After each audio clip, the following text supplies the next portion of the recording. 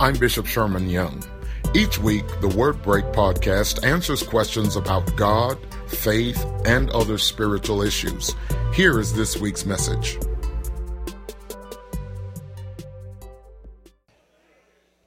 Would you repeat it after me, please? The obvious, the obstinate, and the obtainable. Of course, the central word in this passage is help. Help. And this psalm is one of transition. It is actually known as a wilderness psalm because it was written while Israel was in transition from Egyptian bondage to the promised land. And they are there in the wilderness, in the desert, 40 years. And as they are making their way and going around, as it were, in circles, this song is written talking about their source of help. It is one of desert training. It is born out of their struggle. 120 degrees during the day and 35 degrees at night.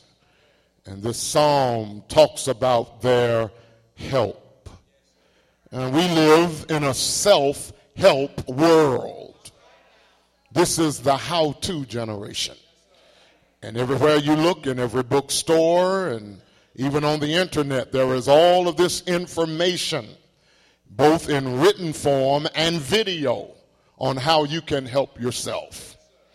We live in a time where people have learned to do things on their own. They buy the materials in the magazines, they look at the videos, they watch the HG network. And so on their own, they learn how to cook without a mother or a grandmother's help. On their own, they start repairing their houses and fixing up their own kitchen and doing those things that at one time they would have had to hire a professional to do. But now people are helping themselves. This is the age of self-help, even with websites like WikiHow and Ask.com. Whatever you need, there is some YouTube video of someone in their own kitchen or their own bedroom or their own front yard showing you what to do step by step. But we have to understand that the Bible, the Word of God, is not a book of suggestions. No, it is a book of answers. When God speaks to your situation, He is not suggesting that you try something. When you read the Word of God, the Word is giving you the answer to your problems. Because the truth of the matter is that God does not have your answer. He is your answer. And what our faith is about is not about mores. It's not about books. It's not about practicing religion. It is about God. It is about a personal relationship and recognizing Him as the source of our help. Because you understand that God is the giver of time, talent, and treasure. And everyone in this room has been given some of all three. We all have time, we all have talent, and we all have a measure of treasure. We've all been given time. That's our being even here now in this sanctuary. There's time that God created because God created time just like He created us. Time is a creation of God. It's like a creature of God, and time serves God just as God would have us to serve Him. Some people want to understand God and time, but the truth is God is not a creature of time. He is a being of eternity. God does not live in time. God lives in eternity.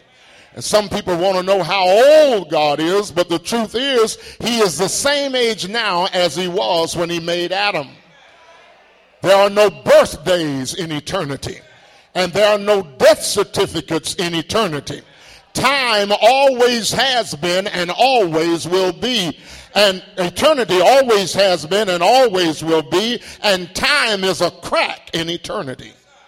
But God has given all of us time, and God has given all of us talent. That's how you earn a living. That's your skill. That's your education. That's what you use for your livelihood. It's called talent. And then God has given everyone in this room a measure of treasure. And so when you were born fully equipped. You were born with a head, a heart, and hands. A head to think with, a heart to feel with, and hands to work out what you think and feel. And when head, heart, and hand lines up with time, talent, and treasure, we bring God something he can be proud of. God wants it all back. And when you understand the word of God, understand that the ultimate goal of everyone in this room with time, talent, and treasure is to do the will of God. We are to find, follow, and finish the will of God. That's what God is requiring, and we understand that because God requires that. We use his word not to get to know the word better, but to get to know him better. And the more of his word we know, the more of him we know. And the more of him we know, the more victories we experience. You can live in this world as a Christian with no victory. You can live a defeated life as a child of God. And all that God desires for you to have and desires for you to accomplish can be lost if you don't understand the source of your help. And that's what's important. And you see, according to the passage that I've read, that on our spiritual walk, there are some things in this life that are obvious. But yes, there are other things that are obstinate. And there are other things that are attainable. Now, when you look at this word, understand that there are things that are obvious. And I call that LTD. Loss, would you say loss? Trouble, would you say trouble? And disappointment, would you say disappointment? In this life, those three things are obvious. Every one of us in this life experiences loss, trouble, and disappointment. No matter how much you pray, no matter how much you fast, no matter how often you worship, no matter what you know about the word, no matter what you do in practice of the word, you will still in this life experience loss. We lose things in this world, and we lose things that we don't want to lose. Now, there are some things we lose, we're glad that they're gone. But there are other things that we lose, we hate, we lost. But everything in this world that you ever get, you eventually lose it. You know, there are some who believe that God is all about provision. But that's a mistake. Because as long as I've been a child of God, every time God has provided something for me, eventually it needed to be replaced. Yeah, he gave me a car, but it eventually broke down. He had to give me another one. He gives you food, but eventually you eat it and get hungry again. He gives you shelter, but eventually the roof starts leaking and the house needs to be repaired. In this world, we seek provision from God, but the truth is you shouldn't seek provision, but you ought to seek the provider. Because what I understand is no matter what he provides, I'm going to lose it. But he is the same yesterday, today, and forever. Oh yes, he's given me material things. I lost those. He's given me friends. I've lost those. I've had family members. I've lost those. But God is still the same. I wish I had a witness here. Because you know, even when it comes to my personal life and yours, we've lost so much. Keep on living. You even lose your youth. You lose your good looks. You lose your good hair. There was a time when you bragged about your hair. Spent a lot of money on your hair. But now you have to buy other hair to replace the hair that got lost. I wish I had a witness here. No matter who you are, one day the figure 8 can become a figure 0. We lose the pep in our step, the glide in our stride, the swivel in our hips. Eventually, our steps get a little shorter. Our eyes grow a little dimmer. Our ears get a little hard of hearing. No matter what you get in this life, someday you're going to lose it. I mean, you can dye it, fry it, curl it, comb it back, comb it forward, paint it, but eventually you're going to lose it. Nothing in this world is there that you can hold on to forever. We make great friendships and relationships, and there are people when we're in high school and college we think we can never live without. But then sometimes even God has to strip them out of our lives because we become codependent on people and we lose them. You lose things in this world. Money gets lost.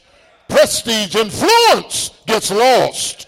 This is a world of loss. But not only a world of loss, it's a world of trouble. Can anybody say trouble? Trouble happens in this world.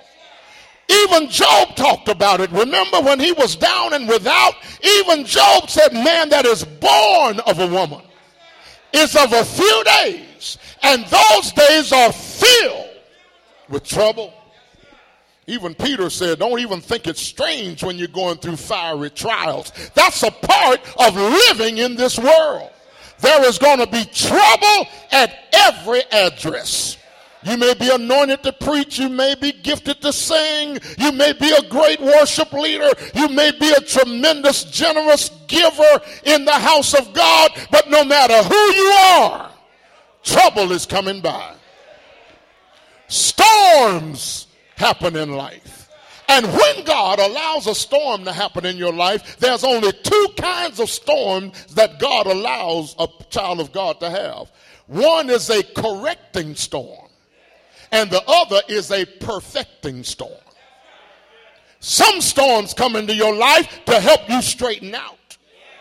And were it not for that storm erupting and forcing you to look again and evaluate and turn to God, you go down the wrong path. So God doesn't send the storm, but he allows the storm to come in order to correct you and get you back where you're supposed to be. But then there are other storms that are not correcting but perfecting, because your maturity happens in storms. Show me a mature believer and I'll show you where they've been through the storm. They've been through the ups and downs. They have found the secret place and they are dwelling there in the presence of God. Show me a person with an anointing on their life and I'll show you where they got squeezed until the oil came out of their spirit. Because perfecting storms make us better. Somebody say, I'm better. Oh, I know that you want to go back through what you went through. I know you don't want to go back through it, but let's tell the truth. You're better for it. You're better for the days you struggled. You're better for the days you cried. You're better for the days you didn't understand. You're better for the days that you were confused. I'm better for it. Trouble. And then there's disappointment. Can you say disappointment? Sometimes in life we get disappointed. We get embarrassed with ourselves. We get ashamed. We get ashamed. But we've got to make sure that we don't let our shame keep us down. When your pain is greater than your shame, you're ready to be delivered. And sometimes people live in shame. But then when the pain gets greater, they're ready for deliverance. So you got loss, trouble, and disappointment. Now hear the Psalter when the Psalter says, I will lift up mine eyes to the hills from whence comes my help. And But you got to be careful right there, because it's one of those scriptures that we get all confused in. You know, we get confused in scripture sometimes. And we get so confused until we've been saying it a certain way so long until it's commonly accepted that that's what it's about. Like sometimes you hear people talk about touching and agreeing, so they say, let's hold hands, when Jesus never said hold hands. Jesus said that if any two of you will agree on earth as touching anything, it didn't say touching everyone. So we need to reach over and hold hands. I don't hold hands with people when I pray. I don't know whether your hands are holy or not.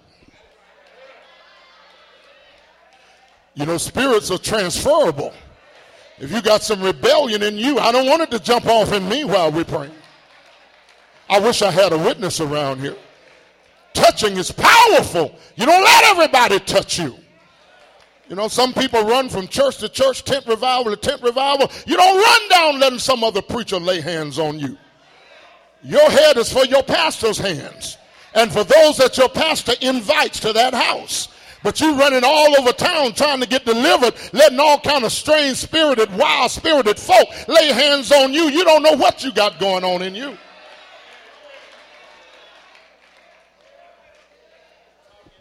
And the Psalter said, I will lift up mine eyes to the hills from whence come my help. But watch him. He is not saying he's going to look to the hills. Actually, he's saying he won't do it. So if you have a more contemporary rendering of that verse, it could actually read like this: shall I lift up my eyes to the hills? And then the answer is no.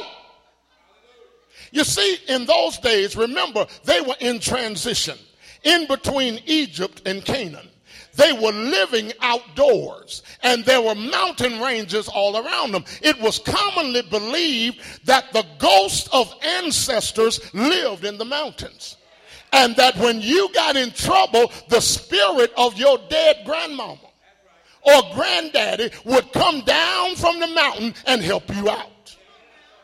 A few years ago, we buried one of the finest friends and preachers I know, Dr. Howard Creasy Jr., who was at that time the president of SCLC nationwide. Ambassador Andrew Young spoke at his funeral, and he cited an incident when he was ministering in Africa several years ago, and they got in a storm while flying from one village to the next. And the storm was so fierce that they were afraid, and the pilot said to Ambassador Young, don't be afraid, because here we believe if we get in trouble, the spirits of our ancestors will come to our rescue. That was the prevailing thought of the first verse. So the Psalter is really saying this: shall I look to the hills? Then the answer comes back, no. Then the question is returned, well then, from whence does my help come? And the answer is, my help comes from the Lord. You see, you don't look to the hills for the Lord, because God don't live on a hill. Oh, I don't have a witness here. No, God don't live on a hill. God is everywhere. I did say he's everywhere. I said he's everywhere. I left him at my house when I got to the airport, and then he met me at the airport. I left him at my house and the airport. When I got on the plane, I left him at the airport, but he flew with me to Indianapolis. When I got to Indianapolis, I met him at Indianapolis, although he had flown with me from Atlanta, and I left him in Atlanta. When I got in the car in Indianapolis, I left him at the airport in Indianapolis, but he rode with me in the car to Fort Wayne. When I got to Fort Wayne, he met me here at Fort Wayne, although he's still in Indianapolis and still in Atlanta, because he don't live on a hill.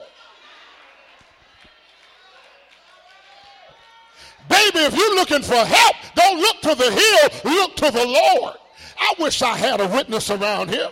He said, from whence then does my help come? The answer is, my help comes from the Lord. The Lord is your keeper. The Lord never slumbers nor sleep. The Lord is the shade on your right hand. The Lord is the one that keeps you. When he talks about the Lord is the shade on your right hand, That's because they were living in the desert. And it would get so hot in the daytime. But God, for 40 years, put a cloud over their head.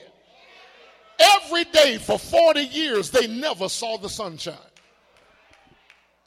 At night, it said that the moon won't smite you by night because it got 35 degrees in the same desert. God put a pillar of fire to keep them warm every night for 40 years.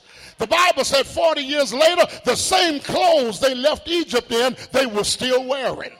The Bible said the same sandals they had on their feet, they were still wearing. There were no holes in them, no new soles or new heels, because when God is your keeper, he can make the tires on your car last longer.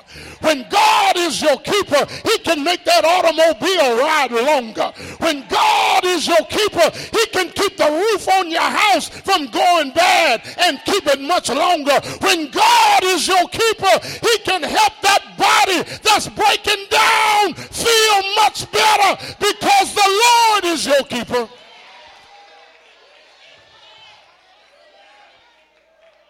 Which moves me to the obstinate. Can you say the obstinate? I'm going to tell you, grace is, the word obstinate means stubborn. See, there's some things that I lose. There's some things that fall away in trouble. There are some things that I'm disappointed with, but grace never changes. From the very time the Bible said the Spirit of the Lord, Genesis 1 verse 2, hovered over the chaos, that was the grace of God. And that same grace is what God told Paul is sufficient, which means it's abundant. How much grace does God have for all of us? I'll tell you what you do. Take a teacup, go to the ocean, and scoop some water out in that teacup. Now, as much water is left in that ocean is as much grace as God has for every one of us individually. Oh, I don't have any help around here. The grace of God is so endless, so boundless. It is so much until you cannot even imagine what God will do with you. You need to take the handcuffs off God. You're limiting him. Your prayers are too small. You praying that God help you pay a bill. You need to want to be debt free. Your prayers are too small. You're praying that God help you through a season in your life. You need to want to have such a closeness that you practice the presence of God every day of your life, everywhere you go. And when loss, trouble, and disappointment comes along, you can look past it because of the grace of God. Grace is God's ability. It's obstinate. Can you say grace is obstinate? But hey, y'all, check this out. Faith is obstinate. Faith. Now, grace is God's ability. Faith is our responsibility. When our responsibility meets God's ability, impossible things go away.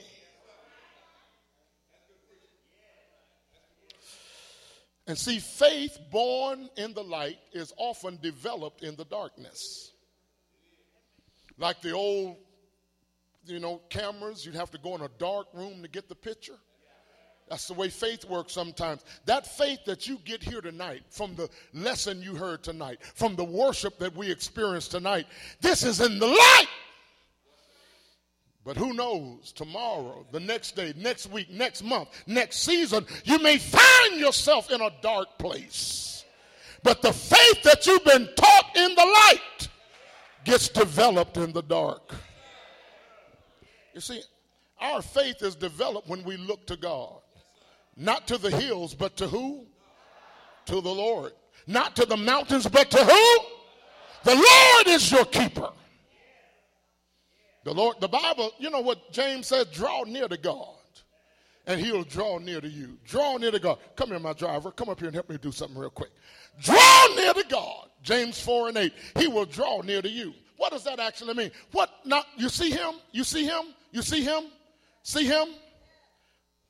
See him? What's he doing? He's drawing near to me. He approached me. Go back over there a little bit. He approached me. Say he approached me. Watch this. Come here, come here, come here. Oh, he's drawing near. So I invited him, and what did he do? He drew near. Draw near to God is your approach. But check this out. God doesn't approach you because he's everywhere. See, he had to get up and come over here to me. Now, if he's playing you and I'm playing God, and I'm going to show you what that verse means. Draw near to God, and he will draw near to you.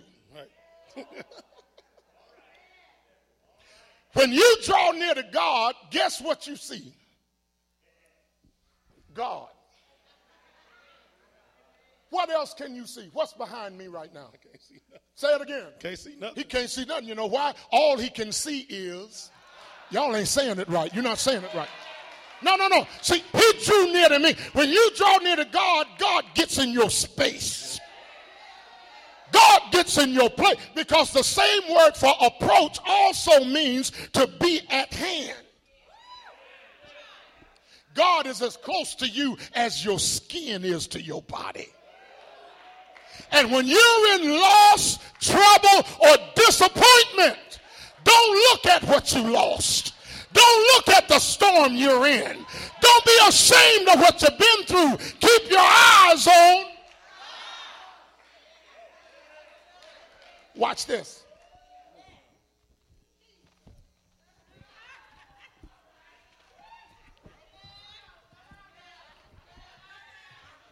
All he can see is me. I wish I had a witness. See, the problem is you keep taking your eyes off God and trying to look at your situation. But the truth is, as long as I can see God, I don't worry about my situation. I don't worry about my unemployment. I don't worry about the debit in my bank account. I don't worry about my troubles. All I need is God.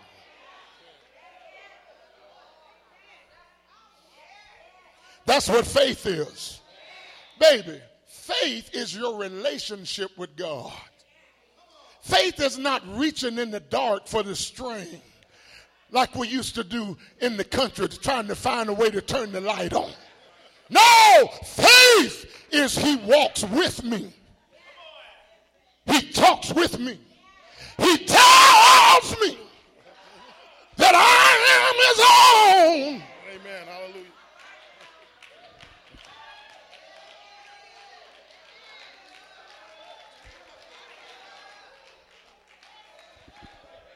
I said grace is obstinate. I said faith is obstinate. And praise is obstinate. See, while God gives me grace and I give him faith, I need to be praising my way along. And real praise has to be unrehearsed and undignified. You know, there are some folk, they practice their shout. I've watched them in church sometime trying to imitate somebody else's shout. And since they don't know how to speak in tongues, they even make that up. Tie my bow tie, ride in my Honda. Tie my bow tie, ride in my Honda. Tie my bow tie and you wearing a necktie. Ride in my Honda and you come up here in a Chevrolet. I just interpreted that tongue for you. Somebody say unrehearsed. See, when grace and faith meet, and when I don't see the hills, all I see is God. Because I ain't worried about the hills, because I've got mountain moving faith. His grace is sufficient. I don't worry about the hills. All I see is God. And he wants a praise. I wish I had some help. You know, almost a century ago, they said J.C. Penney was dying with tuberculosis. He was in an asylum. This is before he became the big giant that you know in the department store world. And he was dying. Doctors had given him up. They'd done everything they could. he was on his last few days. He started writing letters to folk, his friends, thanking them for their support and telling them he wouldn't see them anymore. But one night, the story says, he was laying there sick in his hospital room, and he heard some singing coming up the hallway. And he got interested and curious in it, and he got up out of his bed and started easing up the hall to see what that singing was. And when he got there, he found a prayer band sitting in another room, and he got healed that night. You know what they were singing? Be not dismayed. Whatever betide, God will take care of you. Beneath his wings of love abide. God will take care of you. Makes me think about a little boy, Archbishop down in Atlanta, Willie Merrick. A couple of years ago, you may have heard the story. 9-year-old Willie Merrick was out in the front yard playing in College Park. A strange man rolled up and snatched him and pulled him into his car and took off. Willie Merrick was crying in the back seat.